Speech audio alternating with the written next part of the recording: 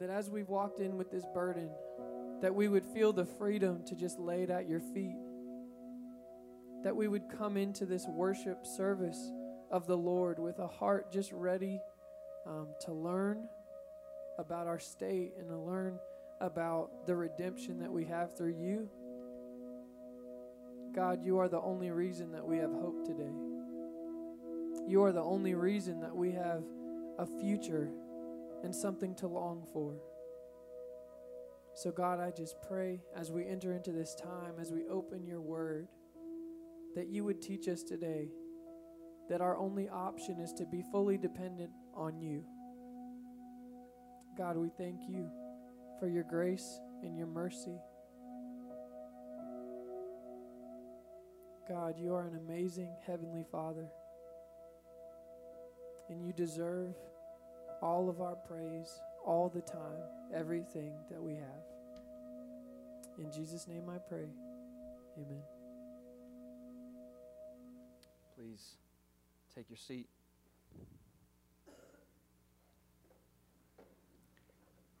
If you have a Bible, I want to invite you to open up to the book of Ezra. We've been journeying through Ezra this year, and we're getting close to the end. 2 weeks left, this week and next week. And today we're going to be in Ezra chapter 9. So if you've got a Bible, I would invite you to keep it open there to Ezra 9, where we're going to be most of the service. And if not, you can follow along as I read the Word of God. This is Ezra chapter 9.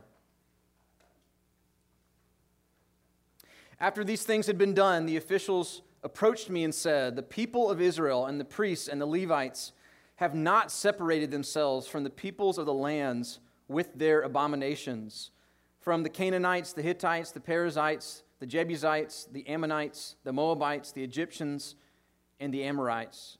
For they have taken some of their daughters to be wives for themselves and for their sons, so that the holy race has mixed itself with the peoples of the lands. And in this faithlessness, the hand of the officials and chief men has been foremost. As soon as I heard this, I tore my garment and my cloak and pulled my hair from my head and beard and sat appalled. Then all who trembled at the words of the God of Israel, because of the faithlessness of the returned exiles, gathered around me while I sat appalled until the evening sacrifice. And at the evening sacrifice, I rose from my fasting with my garment and my cloak torn, and I fell upon my knees and spread out my hands to the Lord my God, saying, "O my God, I am ashamed and blush to lift my face to you, my God. For our iniquities have risen higher than our heads, and our guilt has mounted up to the heavens. From the days of our fathers to this day, we have been in great guilt. And for our iniquities, we, our kings and our priests, have been given into the hand of the kings of the lands, to the sword, to captivity, to plundering, and to utter shame, as it is today.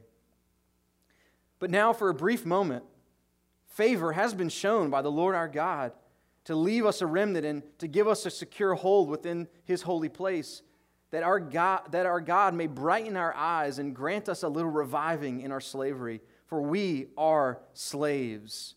Yet our God has not forsaken us in our slavery, but has extended to us His steadfast love before the kings of Persia, to grant us some reviving, to set up the house of our God, to repair its ruins, and to give us protection in Judea and Jerusalem. And now, O our God, what shall we say after this? For we have forsaken your commandments, which you commanded by your servants, the prophets, saying, the land that you are entering to take possession of it is a land impure with impurity of the peoples of the lands, with their abominations that have filled it from end to end with their uncleanness. Therefore, do not give your daughters to their sons, neither take their daughters for your sons, and never seek their peace or prosperity, that you may be strong and eat the good of the land and leave it for an inheritance to your children forever.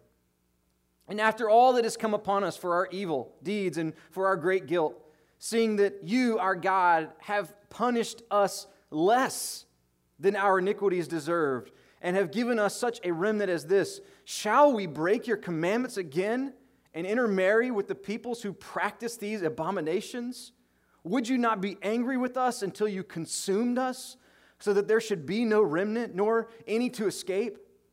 O Lord, the God of Israel, you are just.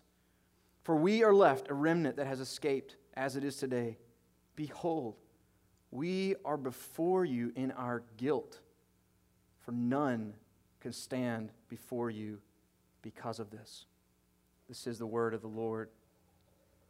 God, this morning as we come before you and hear you speak to us, Lord, we ask that your Holy Spirit would humble us, that your Holy Spirit would lead us to an openness, Lord, that we would come to trust you more, that we would see ourselves as you see us.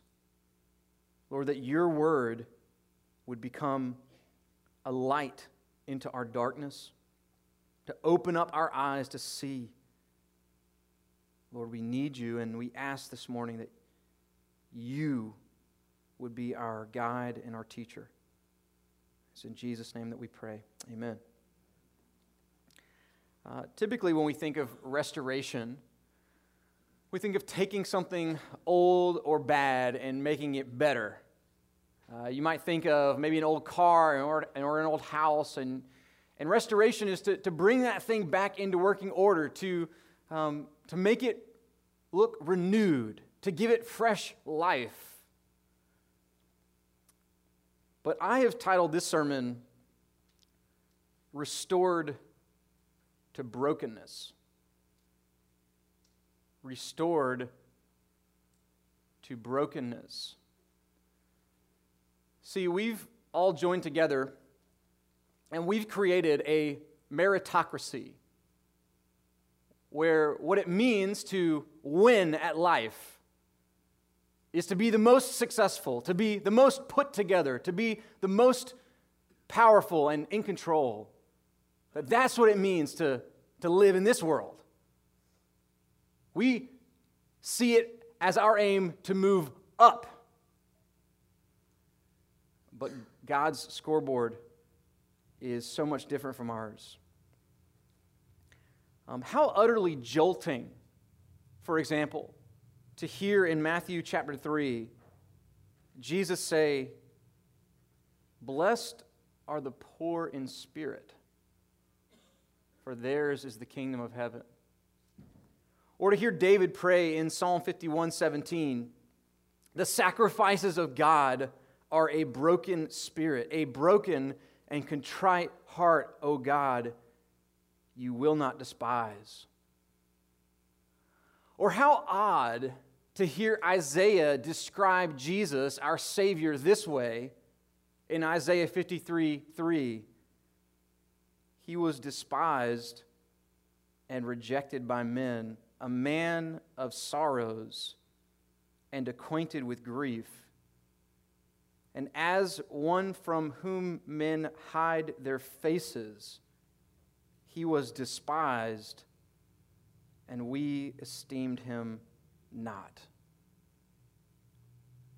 We need to be restored to brokenness. Bob Coughlin is a worship leader for Sovereign Grace Music. We sang one of their songs this morning. He wrote a book called Worship Matters, and in the early part of that book, he tells a portion of his own story. And there's something that he says in that story that just has stuck with me for years, because I see myself so much in what he says. And so I just want to read a portion of it to you. This is Bob sharing his own story. He said, "I spent most of my early years seeking my own glory. When God saved me at 17, my sins were completely forgiven, but I had deep-rooted sin patterns that weren't going to die easily. My life was one extended attempt to draw attention to my gifts, my abilities, and my efforts, but it wasn't working. I felt like my life was about to fall apart, and over the next few months, I experienced a variety of symptoms: hollowness, tightness in my chest, buzzing in my face, daily thoughts of death, itching on my arms, panic attacks, sleeplessness, shortness of breath. So I made an appointment for a complete physical with our family doctor, who said I was fine. At least that's what the tests showed. But the tests couldn't measure what was taking place in my heart. I was battling God for His glory and losing. About a year after these symptoms appeared, Julie and I attended a leadership conference and shared a meal with our good friends Gary and Betsy Ricucci. Early in our conversation, I confessed, Gary, I don't know what to do. I feel hopeless all the time, completely hopeless. And I expected Gary to say something like, "You'll be okay, Bob. God is faithful. He's working all things for your good." But instead, he looked at me with compassion and stated, "I don't think you're hopeless enough. If you were really hopeless, you'd stop trusting in yourself and what you can do, and you start trusting in what Jesus accomplished for you at the cross." What Gary was saying to Bob is that he needed to be restored to brokenness. That place where we are utterly dependent upon the Lord. That place where we are low before the Lord and soft towards the people around us. When God restores us, we have to be broken. So we're going to be going on a journey this morning in Ezra chapter 9, and I confess this is a difficult journey. You are probably like me, and we all naturally just want so bad to move up, and yet the path of Jesus is down. And so we're going to be on this path to godly brokenness from Ezra chapter 9, and the first step along the pathway is an awareness of infidelity, an awareness of infidelity. God had brought Ezra and Israel up out of Babylon, and He'd brought them to Jerusalem. And last week, it ended with what seemed to be a celebration. It ended with what seemed to be a party. But then, chapter 9 opens up this way in verses 1 and 2. I want to read it again. It says, "After these things had been done, the officials approached me and said, 'The people of Israel and the priests and the Levites have not separated themselves from the peoples of the lands with their abominations, from the Canaanites, the Hittites, the Perizzites, the Jebusites, the Ammonites, the Moabites, the Egyptians, and the Amorites. For they have taken some of their daughters to be wives for themselves and for their sons, so that the holy race has mixed itself with the peoples of the lands. And in this faithlessness, the hand of the officials and chief men has been foremost.'" So some of the people come to Ezra and they report a problem. The people of Israel have intermarried with people from other nations who worship other gods, and in doing so, they have committed spiritual adultery against God. Now, you might be thinking, is this sort of like some sort of weird racial favoritism? Is that what God cares about here? Is what God cares about in this particular story, is it their ethnicity? Is that the problem? But what we see clearly in verse 1 is that has nothing to do with it. When when they actually talk about what the real problem is, it says they have not separated themselves from the peoples of the lands with their abominations. Abomination is anything that is disgusting to the Lord. It is when we go and we worship other gods and we begin to follow their practices instead of the one true God. And those practices, if you go back and look in the Old Testament, those practices included all sorts of terrible sexual practices. It included worshiping other gods. It included a very different moral and ethical standard, and this is what drew me in. This is what really hit home for me. If you go back and read the Old Testament, God's people had even been drawn into child sacrifice. This was not about ethnicity. This was about God's people being lured into a life of spiritual adultery against God. They were being lured into a life where they were actually hurting themselves and hurting people around them. And that's why in verse 2, these marriages are described as faithlessness. By choosing to intermarry with these other people who practice these abominations, they had committed infidelity to the Lord. Now, here's an important question we have to deal with. Why did they just now all of a sudden see that this was a problem? What was it about coming out of Babylon and into Jerusalem that now gave them this new awareness that, we have committed infidelity. We have committed spiritual adultery against God. What was it about their new location that helped them see? Well, I think that this mirrors in a lot of ways the same thing that happens in the life of a true Christian. See, it's actually after you become a Christian that you see how utterly sinful you actually are.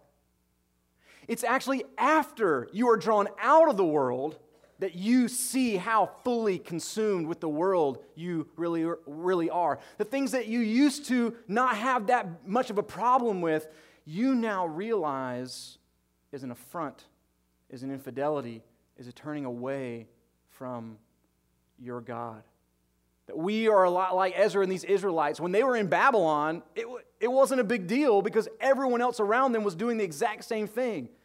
But when God brought them out of Babylon and into Jerusalem, now they saw with new eyes their sin.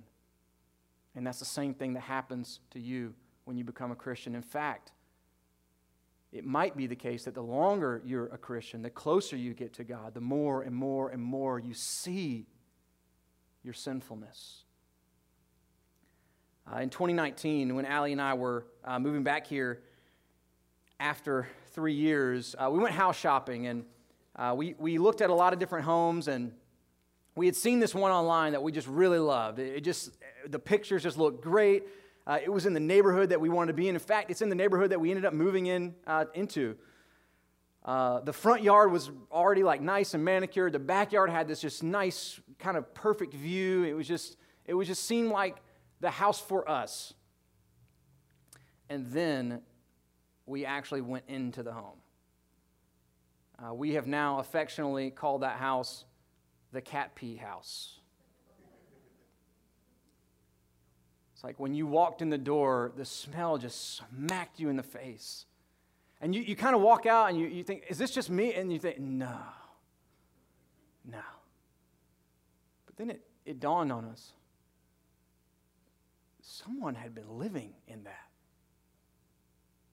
And after years and years of living in that had become normal to them. See, it is not until God brings us out of the world that we actually begin to realize that the things that we thought were normal were actually utterly dysfunction. The things that we looked around and saw, everybody's doing this. This is how everybody lives. And now we realize that is infidelity to God.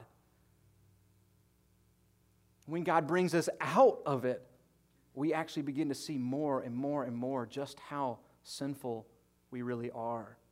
So what it means to be restored to brokenness is to become aware of the things that we were blind to before. It is to be given a new spiritual sight. Yes, to see the beauty of God. Yes, to see the grace of Jesus, but also to see the sinfulness of our sin. And one of the things I love about this passage is that we see that this spiritual awareness was a community project.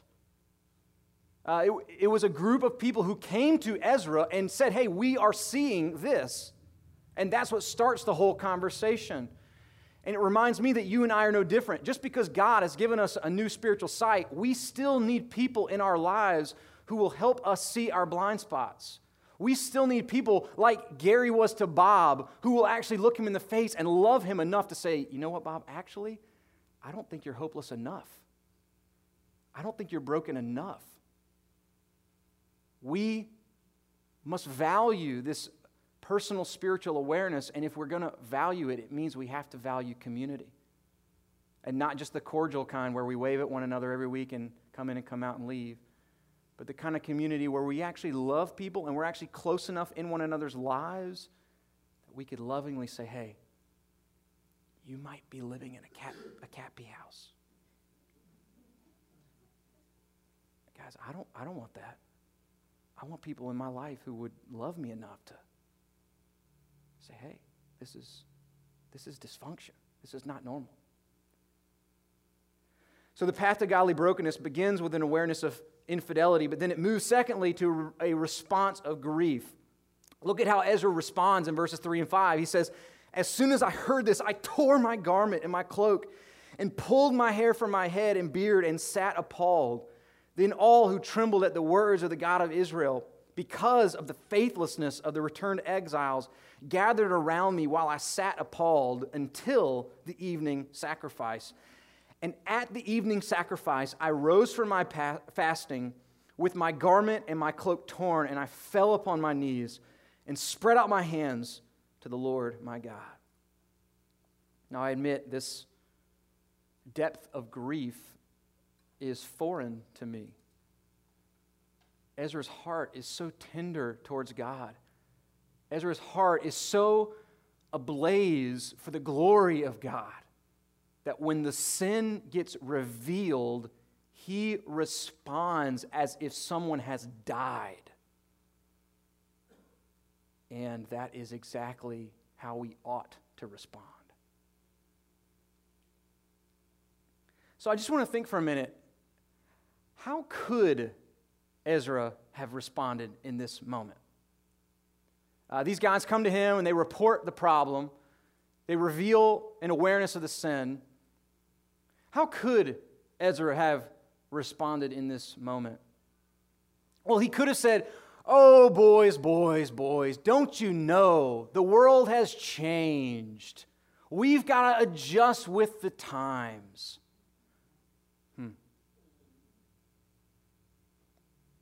Or he could have said, grab your swords and let's go kill them. Or he could have said, ooh, this is bad timing. Do we really have to deal with this right now? We've got so much other stuff to do. Or he could have said, whew, thank goodness we made the morning sacrifice. Thank you for your grace, God.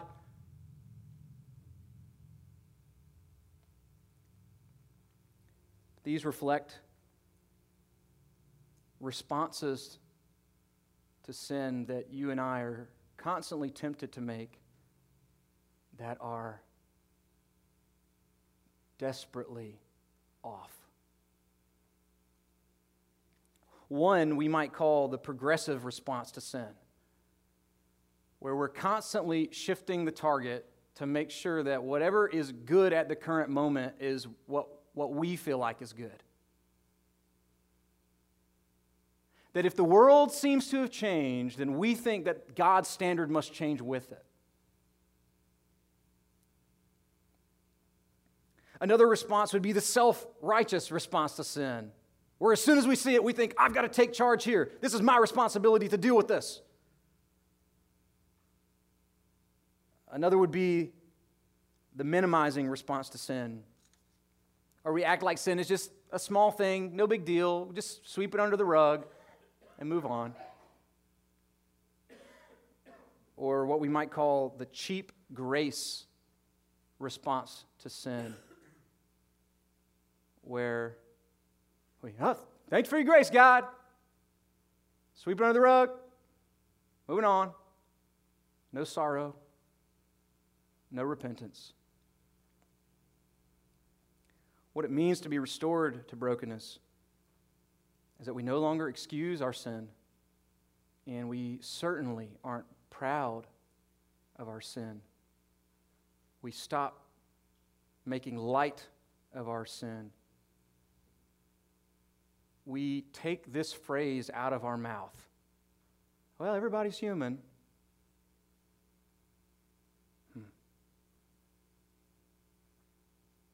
See, there's no joy in grace if there's no grief in sin. There's no excitement and relief in the good news of Jesus Christ if we've never actually felt the sorrow of what our sin deserves. Notice also how Ezra's response of grief is somehow connected to the evening sacrifice. Twice in this little section, it alerts us to the location and the timing of Ezra's grief. See, it was in the context of God's sacrificial provision for sin, and get this, that Ezra was able to see visibly what his sin deserved. Every day, a visible witness of slaughter. What that means is that if you and I do not respond to sin with the grief that it deserves, what we actually need to do is we actually need to go and look at the cross. Yes, at the cross of Jesus Christ, we see the love and the grace of God. But what we also see at the cross is the devastation of our sin. We see the sorrow that we have caused. We see in the cross the justice that had to be dealt with for us to be brought back into relationship with God. And that leads us to our next stop along the path. Third, we move to an admission of guilt. An admission of guilt. The rest of this chapter is a prayer, and it begins in verses 6 and 7. Ezra prays, "Oh my God, I am ashamed and blush to lift my face to you, my God, for our iniquities have risen higher than our heads, and our guilt has mounted up to the heavens. From the days of our fathers to this day, we have been in great guilt, and for our iniquities, we, our kings, and our priests have been given into the hands of the kings of the lands, to the sword, to captivity, to plundering, and to utter shame, as it is today."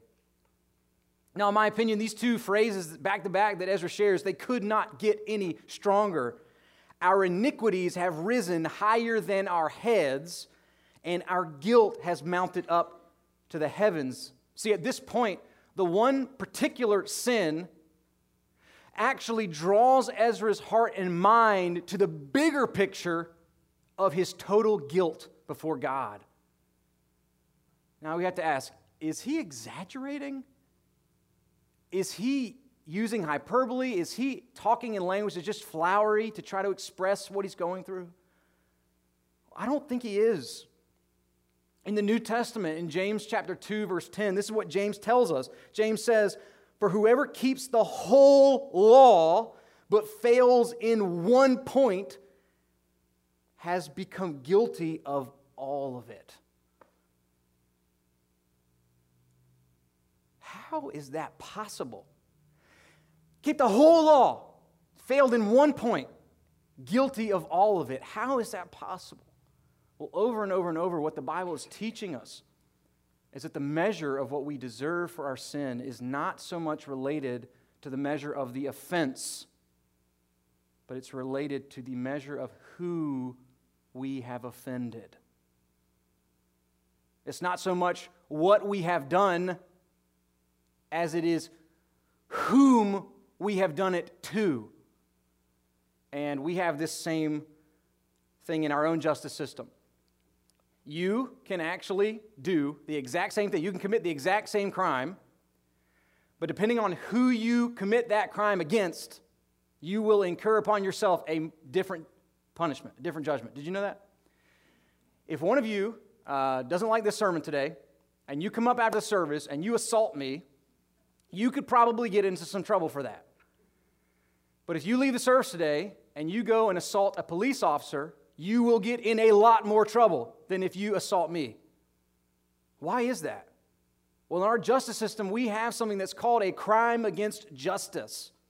And it means that you can commit the same exact action. But depending on who you committed that action against, you will receive a harsher judgment. Now, multiply that by God. We're not talking about sinning against a fellow sinner.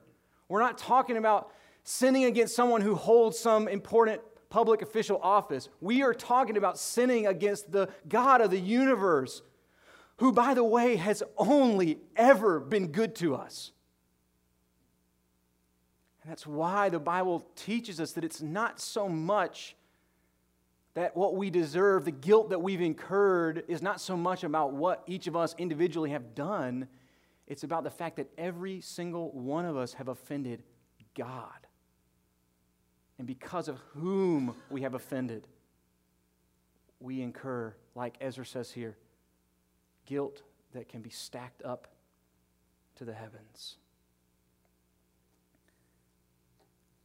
So what it means to be restored to brokenness is to embrace the fact that we haven't just done a few bad things, but that we're actually guilty. Guys, the heart of Christianity is the fact of Jesus Christ dying on the cross for sinners. But Jesus Christ dying on the cross for sinners will not make sense to us if we have not admitted our guilt. Jesus Christ taking the penalty for our guilt will mean nothing to me until I have witnessed and felt the burden of the guilt that my sin has brought upon me. Yes, it is true. Romans 8:1 tells us there is now no condemnation for those who are in Christ Jesus. But that is only an announcement of good news to people who know that apart from Jesus, all they deserve is condemnation. And this leads to our next stop along the journey. The fourth step is a remembrance of grace. A remembrance of grace. Verses 8 and 9 say, "But now, for a brief moment, favor has been shown by the Lord our God to leave us a remnant and to give us a secure hold within His holy place, that our God may brighten our eyes and grant us a little reviving in our slavery. For we are slaves, yet our God has not forsaken us in our slavery, but has extended to us His steadfast love before the kings of Persia, to grant us some reviving, to set up the house of our God, to repair its ruins, and to give us protection in Judea and Jerusalem." See, there's this line of thinking that says that if you emphasize grace too much, then it will actually make people complacent. That if you emphasize grace too much, people then won't want to pursue personal holiness. What we see here in Ezra is that it's actually the exact opposite. That to encounter true grace, real grace, undiluted grace, where we actually see how good God has been to us in our sin, that is actually what breaks our hearts. Ezra is recounting all the good things that God has done in His grace and in His mercy. But see, in the context of this prayer of brokenness, this grace and this mercy was not an excuse to avoid the humbling of sin. The grace is actually what broke Ezra's heart the most, because he realized that God had only been good. He had only loved. He had only poured out His grace. And yet they had continued to turn and turn and turn away from Him. That it's actually the goodness of God that makes our sin hurt the worst. That we might actually feel a little bit better about it if God had sinned against us first.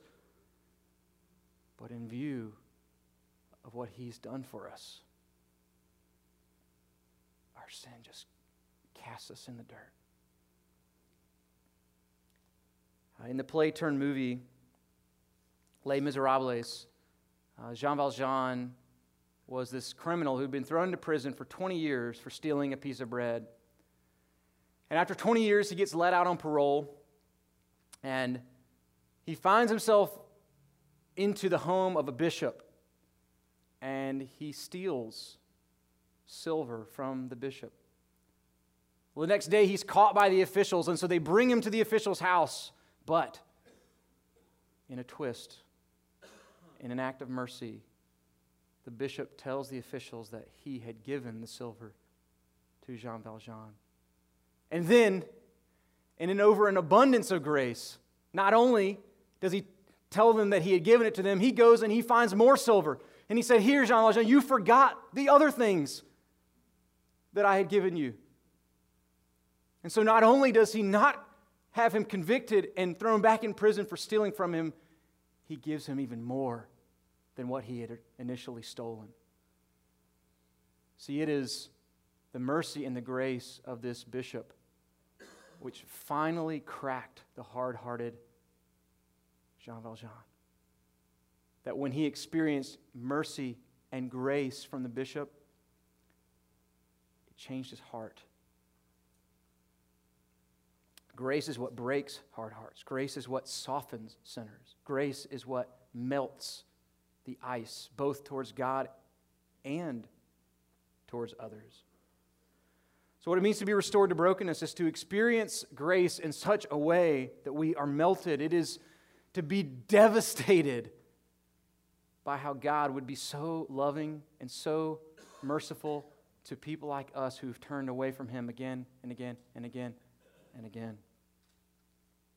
After considering God's grace, Ezra is ready to deal with the specifics. And so this leads to our next step in the journey. Fifth, a confession of sin, a confession of sin. Verse 10 and 12 get specific. He says, "And now, O our God, what shall we say after this? For we have forsaken your commandments, which you commanded by your servants, the prophets, saying, the land that you are entering to take possession of it is a land impure with the impurity of the peoples of the lands, with their abominations that have filled it from end to end with their uncleanness. Therefore, do not give your daughters to their sons, neither take their daughters for your sons, and never seek their peace or prosperity, that you may be strong and eat the good of the land and leave it for an inheritance to your children forever." See, we must admit with Ezra that yes, our guilt has risen up as high as the heavens, but that's not an excuse to not deal with the specific sins that we have committed before God. It's not as if the "I'm sorry" is just an easy excuse to move on from dealing with what we've done. I don't know if you've ever been in an argument with somebody and you could just tell like the conflict has just come to a gridlock. You're just not getting anywhere. And so one of you just says, well, fine, I'm sorry. Will you forgive me? And the other person's figuring out what's going on, wisely asks, and what are you sorry for? See, maybe we want to show forgiveness to somebody. Maybe we want to mend the relationship, but we want to know that when we extend forgiveness, that the other person actually knows what it is that we have forgiven them for. We don't want "I'm sorry" to just be an excuse to move on with our day. We don't want "I'm sorry" to just be an excuse to get peace back in the house. And our relationship with God is no different. It's not as if I just wake up in the morning every day, the same old, "God, I sinned against you yesterday. Thank you for your forgiveness. Now I'm going to move on with my life." Right? No. Ezra confesses his sin specifically. What it means to be restored to brokenness is actually to become more sensitive to the specific ways that we turn away from God. Is to become more tender-hearted. I don't know if you've ever noticed this in relationships, but the more delicate, the more loving, the more cherished that relationship, the worse you feel over even the slightest sins against that person. As we get closer to God, we actually start to see with more clarity even the little ways that we turn away from Him. Maybe you're like me and you find yourself at times having a hard time confessing sin specifically. Like there's just this sense of guilt that just hangs over your head, but it can be hard sometimes to actually point and say, okay, now like this is what I need to ask for forgiveness. This is what I need to turn to the Lord again and confess in His presence. Maybe that's you. Well, I think Ezra gives us a good model here. He takes a specific command, and then he says, Lord, we have forsaken this command. He points specifically to this. And so maybe you and I would read a passage like this, and we might ask ourselves, how have we not separated ourselves from the world like God has called us to? Maybe in our speech, maybe in the dreams that we've created for our life, maybe in our romantic relationships. We know that we haven't separated from the world the way God has called us to. And so we see this and we pour out our heart and we confess it to God. And so the Bible helps us, gives us the specifics that we need to confess specifically. This is why when you confess specifically, then you can be forgiven specifically. And when you're forgiven specifically, then you can give thanks specifically. Maybe you're like me and you struggle with that. Here's a few passages that you might want to start in. If you're looking for ways to examine your heart, one would be Deuteronomy chapter 5. It's one of the places where we have the Ten Commandments revealed for us.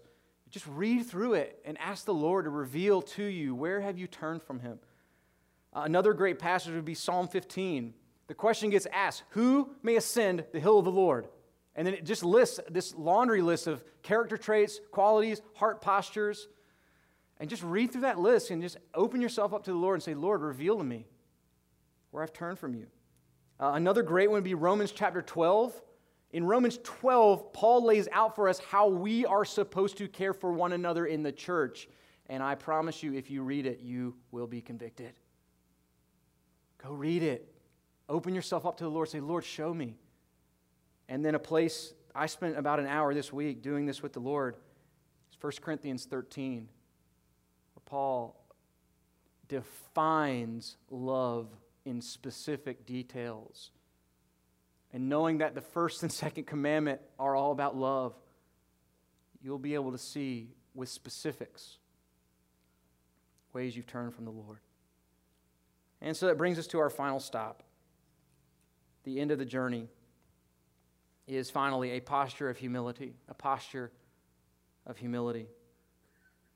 Ezra finishes his prayer in verses 13 to 15 saying, and after all that has come upon us for our evil deeds and for our great guilt, seeing that you, our God, have punished us less than our iniquities deserved, and have given us such a remnant as this, shall we break your commandments again and intermarry with the peoples who practice these abominations? Would you not be angry with us until you consumed us, so that there should be no remnant, nor any to escape? O Lord, the God of Israel, you are just. For we are left a remnant that has escaped as it is today. Behold, we are before you in our guilt, for none can stand before you because of this. There's two things that Ezra says that demonstrate his humility in this passage. At least two things. The first is this. He says, you, our God, have punished us less than our iniquities deserve. Do you see how that would change your heart and my heart every day if we walked with that awareness? If every single day, in every situation we found ourselves in, we actually believed this is better than I deserve. Not only would that change our relationship to God, but it surely would change our relationship to others. It is hard to judge other people when you've admitted, God has given me better than I deserve. It is hard to walk in unforgiveness when you've admitted, the Lord has forgiven me a debt I could never repay. And then we see his humility at the end of verse 15, where he prays, we are before you in our guilt, for none can stand before you. See, what Ezra means he literally was on his knees. He had literally ripped his clothes and was down on the ground because in his sin, in his guilt, standing was not the posture that was appropriate. And he teaches us that the posture of the Christian is one of lowliness, down, low before the Lord. I was thinking about this week how difficult this passage is for me. Just my whole life is just staying up, going up, moving up is just how I live. And I see it mainly in my relationship with others, in the defensiveness, in the argumentation, in the desire to prove that I'm right. I see that posture of humility just hasn't been formed fully in me. And the picture that I kept getting in my mind this week, this might sound funny, but we'll get there. The picture that I had in my mind was of a donkey booth. If anybody in here has ever been in a donkey booth, you'll know exactly what I'm talking about. For whatever reason, when you're sitting out there on that little ledge, that little thing, that little seat that you know is going to drop, and somebody hits that button, it is just gut reaction to reach out and try to grab and keep yourself up. And after the first 8 or 10 times, you about rip your arm out of your socket. It is like painful. And you almost have to you have to psych yourself up. You have to grab your arms like this and get on that thing and be ready to drop, because your body is just so not used to falling that when you plunge, your gut reaction is to reach up and try to catch yourself. And what the Lord revealed to me this week is that I've lived so much of my life that way. That as God has been working on this project to humble me, to get me low, and that He uses other people in my life who press my buttons. But when they press my buttons and God puts me in that situation of humility, I want to stay up. And so I reach out and I try to grab and I try to defend, argue, prove. And then I hear this: you have been crucified with Christ. You have died with Christ. See, it's really tough if you're already sitting at the bottom of the pool and somebody hits the button. There's no fall. Just click, click, click. But you're already down. And when we find ourselves at the foot of the cross, broken, humbled, low before the Lord, it changes our posture. It makes us less touchy, less defensive, less pushy, because we've already admitted whatever I have is better than what I deserve. And guys, I need to go on that journey. I want to conclude this morning with a story from Jesus. Jesus gives us his perspective on brokenness in Luke chapter 18. He tells this story. 2 men went into the temple to pray. One a Pharisee, the other a tax collector. The Pharisee, standing by himself, prayed thus: God, I thank you that I am not like other men, extortioners, unjust, adulterers, or even like this tax collector. I fast twice a week. I give tithes of all that I get. But the tax collector, standing far off, would not even lift up his eyes to heaven, but beat his breast, saying, God, be merciful to me, a sinner. I tell you, this man went down to his house justified rather than the other. For everyone who exalts himself will be humbled, but the one who humbles himself will be exalted. If you're here today and the weight of your guilt has pressed you down low, if you're here today and you don't even think you could look God in the face, that the shame of what you've done would keep you from even looking to heaven, Jesus is moving towards you with grace. Jesus loves your heart. He is attracted to your brokenness. And if you cry out to Him for mercy, He will pour it out. So, are we hopeless enough? Are we helpless enough? Are we broken enough for Jesus? Let's pray.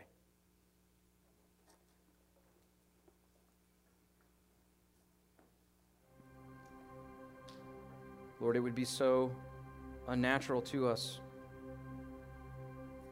to move down. It would be so unnatural for us to seek the low place. Lord, everything in us wants us to float up, wants us to push up, wants us to grab up. But then we look at our Savior. We see Jesus, who had all the ability to save Himself from dying on the cross. And yet, He willingly was plunged down into death for us. Lord, would that melt us today? Would that reshape us before You to walk in lowliness, to be more and more comfortable in the humble position, in the low position, down at the foot of the cross.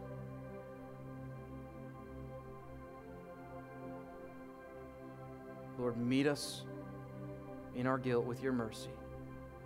Meet us in our grief this morning with Your love. It's in Jesus' name that we worship and pray. Amen.